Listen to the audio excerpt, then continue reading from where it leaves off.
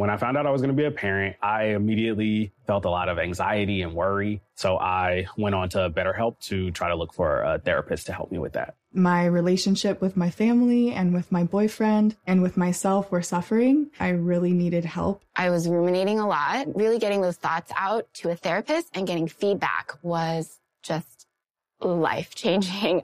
If you're thinking of giving therapy a try, visit betterhelp.com/stuff today to get 10% off your first month. That's BetterHelp, HELP.com/stuff. Hey, and welcome to the podcast. I'm Inca Josh, and there's Inca Chuck and Inca Jerry's over there. So this is an Inca cast. Stuff you should Inca. Short stuff you should Inca. You like that one, huh? Yeah. I'm surprised. Just dumb enough. Wait, what do you mean? Oh, I mean dumb in a good way. Okay. A dumb joke is one of my biggest compliments. You know, we have really been hit with the accusations of dad jokes a lot more frequently lately. Have you noticed? Well, more than we did 10 years ago. Yeah. You know, we're getting older, and that's when dad jokes start creeping in. So these people are right. They are correct. Man, never would have thought I'd live to see the day, literally. That's right. We still stop before we hit puns. Yeah, we're no Strickland. Nope. That's ageless. That's just some sort of mental defect. It has nothing to do with age. Yeah, not ageless as in timeless, and you could do that anytime, and it's great. Right. Yeah, the opposite of that.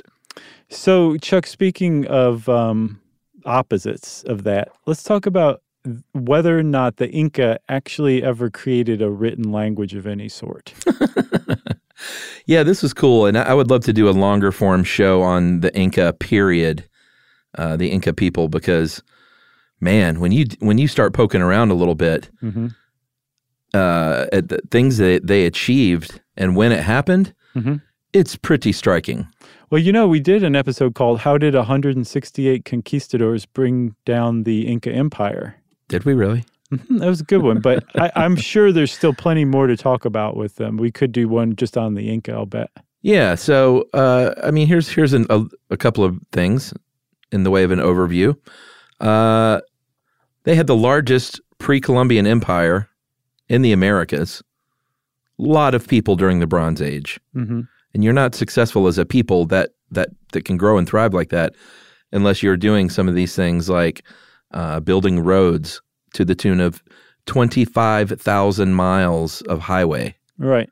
That's amazing.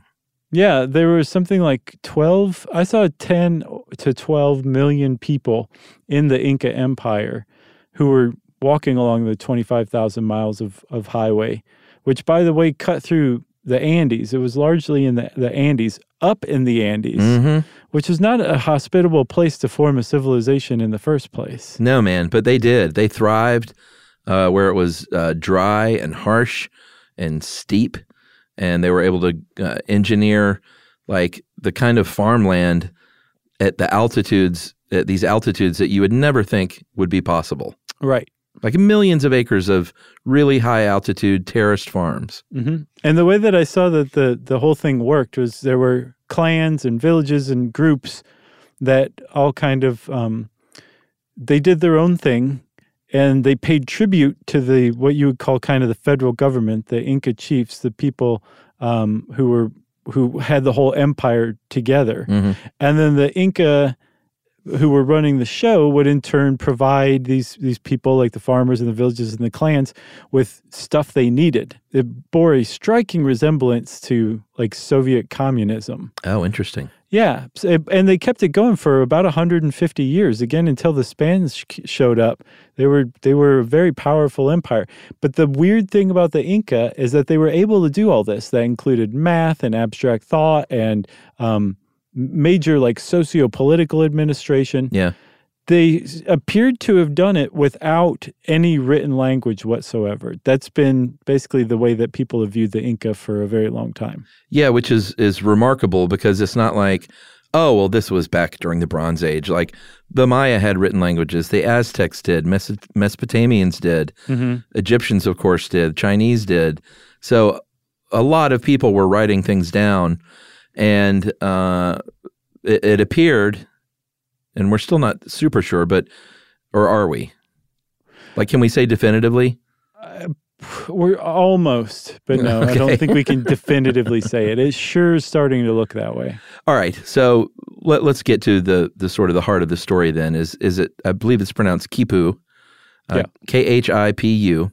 Or Q-U-I-P-U. Right, which would also be pronounced Khipu. Right. But if you look this up on the internet, if you can pull your car over or whatever, don't do anything dangerous. They are these really kind of cool, it looks like macrame almost, these knotted, which I know you like. Oh, yes. These knotted links of cord made from cotton sometimes it's llama or alpaca wool. And you would see them hung up in rows that looks like from a curtain rod or something. But that curtain rod is really like a thicker central rope. And these things would just hang down. And for many, many years, some of them were color-coded. But for many years, people thought that these were just like art. Right. Arts, crafts, that kind of thing, like something somebody would do when they were bored, And a lot of them were lost because the Spanish, when they showed up, they found them everywhere. Yeah. And they were like, well, I don't know what this is, so I'm just going to burn them. Yeah, I'm going to kill everybody and burn everything. And so for a long time, people, they just had them in museums. They were Incan relics of an empire that had crumbled and gone away. So people were like, we got to preserve these. And they took them to museums. But it wasn't until the 1920s that a guy named Leland Locke, who was studying them at the Museum of Natural History in New York, who said, you know what? I think these actually are symbolic. I think they encode information. And I think that they probably are used to kind of tabulate things. And he was right. Boy, that sounds like a good cliffhanger, my friend. Oh, okay. I should take out the he was right part then. But was he? Who knows? We'll find out right after this. He was.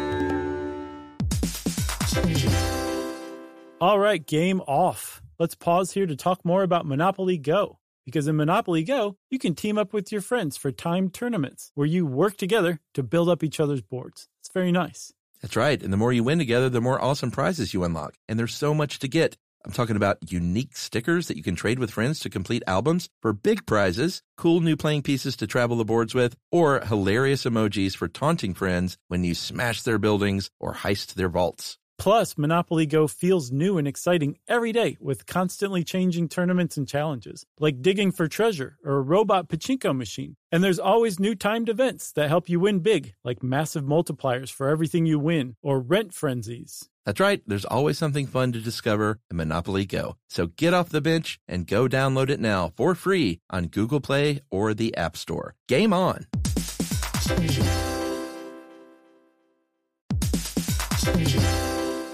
Hey everybody, it's time you heard about Squarespace. Squarespace has the tools you need to create and sell your own website. Whether it's an online course or custom merch, Squarespace has you covered. That's right. Courses is a great program. You can start with a professional layout that fits your brand, upload video lessons to teach techniques and skills, and tailor your course with a powerful Fluid Engine editor. That's right. With Fluid Engine, which is a next-generation website design system, by the way, it's never been easier for anyone to unlock unbreakable creativity. That's right. And don't forget the commerce side, because after that, you can charge a one-time fee, or you can even sell a subscription. Yeah, so turn your creativity into income with Squarespace courses. And right now, go to squarespace.com/stuff for a free trial. And when you're ready to launch, use offer code STUFF to save 10% off your first purchase of a website or domain. Squarespace.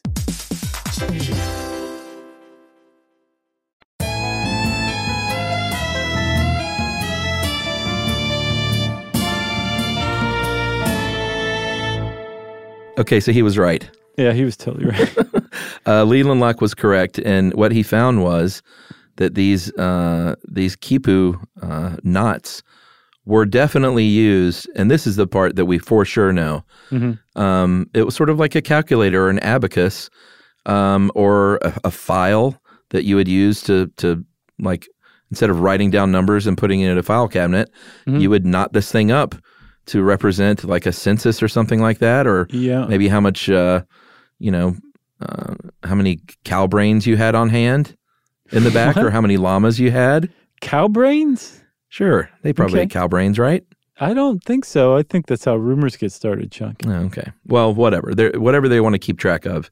It served as an abacus, essentially. Yeah, it stored information. Like they kept track of all that tribute that was coming in from the 130 different clans under them. Like it was a way to store information, but that is boring and pedestrian. And it still says that the Inca managed to keep track of all this and do all this stuff without a written language. Like that does not happen. Usually you have a written language and then math develops later. The Inca developed all this, or it appeared that they did, without a written language. But that's just what it seemed to be. Like nobody could figure out or see any written language in this for a very long time. Well, and here's the thing too, that I didn't mention. It's not as simple as I have 10 llamas, so I'm going to tie 10 knots on this string. Oh, yeah, good point. So it was like the height of the knot and where it was positioned on the cord. It all symbolized different things. The color symbolized something. Mm-hmm. They had multiples, like one thing, the way, it could be done in such a way where it represented 100 or 1,000. So it wasn't just like, 8 beads means 8 cows. Right, yeah. So like if you have 3 knots, right, and the top one has like 5 loops and the middle one has 5 loops and the bottom one has 2 loops, what you're seeing is 552. So like the top one is Amazing. The hundreds column, the middle one's the tens, and the lower ones is the singles. So yeah, and so like it wasn't just like one, counting off like that. It was much, much more sophisticated than that. And, the color that they used, the type of material that they used, the direction the knot was tied in, the number of loops it had. So cool. There were all sorts of things. So when you take that, if you have 3 different dimensions or 5 or 7 or 10 different dimensions of something, those things start to interact, and now you have a lot of different symbols to choose from to encode information. But again, everyone just thought that it was just numbers that they were encoding until I think the 1990s, when a Harvard anthropologist named Gary Urton, who spent years working on analyzing these, finally was like, no, there's words in here, there's names in here, and if there's names in here, or symbols of names, then that means that they're encoding more than just numbers. They're encoding abstract thoughts like a language does. Yeah, and Urton started to look into this because, like, despite all the great work Locke did to crack this code, by all accounts, he pretty much did, there were still a bunch of these configurations that did not fit with the rest. And he always just sort of thought those were outliers, and maybe those were arts and crafts or for ceremonies or something. But it was Urton who picked that back up and was like, I don't know, man, why would they go through all this trouble to design this intricate numerical recording system and then just have the same exact thing just be crafty? He's like, there's something else going on here. Right, exactly. So he was, I guess, teaching a freshman economics student named Manny Medrano, who managed to crack a little bit more of the code, and was the one who showed, I can't remember exactly what he showed, but he took Urton's decades of work in a spring break, said, yep, here's some indications that the colors are actually indicating like abstract thoughts, like green might be like cattle, and that's a concrete thought, but red equals war or something. So he cracked the code a little further. Over spring break? Over spring break. And he was like, and I figured it out, and pass me the beer bong. Right, exactly. Which we called them funnel. Yeah, beer funneling. Bong. I mean, I guess it makes sense because I'm sure it's a regional phrase. I'll bet you're right too. We just called it funnel and beer. And by the way, you shouldn't do it, everyone.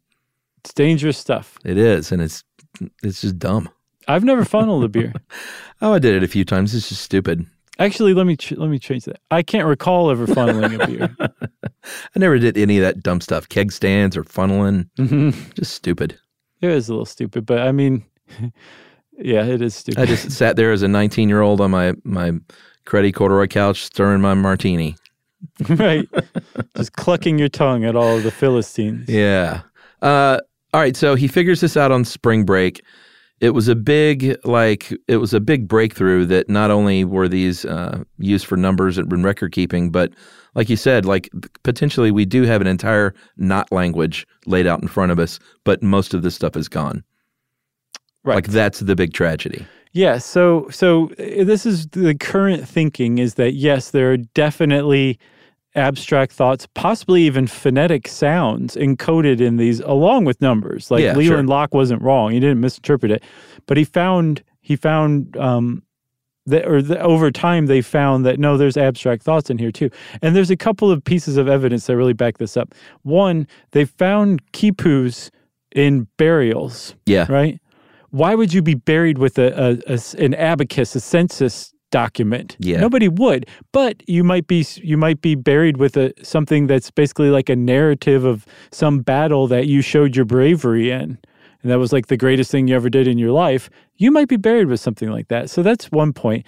And then a researcher at St. Andrews University in Scotland, Sabine Hyland, did some analysis of 2 quipus that are Incan that were from the Spanish colonial era, that supposedly the villagers who were preserving these things said these tell of a great war. Yeah, that was key. For sure. So these things are supposed to have a narrative code within them, and she analyzed them and found like, yeah, there's something going on here. Yeah, I mean, she got backup because they said, yeah, the different materials mean something. Mm-hmm. You guys are figuring this out. She found that there are 95 different symbols encoded in these quipus, which is way more than you need for like a counting system. Yeah, but much more in line with something like a language. So we still haven't cracked it yet, but it's starting to be clear that the Inca did develop a written language. We just can't understand it. Yeah, and the way that it was lost to history is the same as if all of the monks in England had been killed off in 1100 when they were the only ones who knew how to read and write. That stuff that they encoded in English would have been lost to the English people who survived and who are still around today, but I couldn't tell you what this Bible says because it's in English and the monks didn't live long enough to pass along how to do this. I loved that last analogy. Thanks, man. It's fantastic. Chuck, I appreciate that, and I don't want to push my luck any further, so let's end this one. Agreed. If you want to know more about the Incas or Quipu, there's a lot out there to learn. Just go check it out on the internet, and in the meantime, you can reach us via email at stuffpodcast@howstuffworks.com.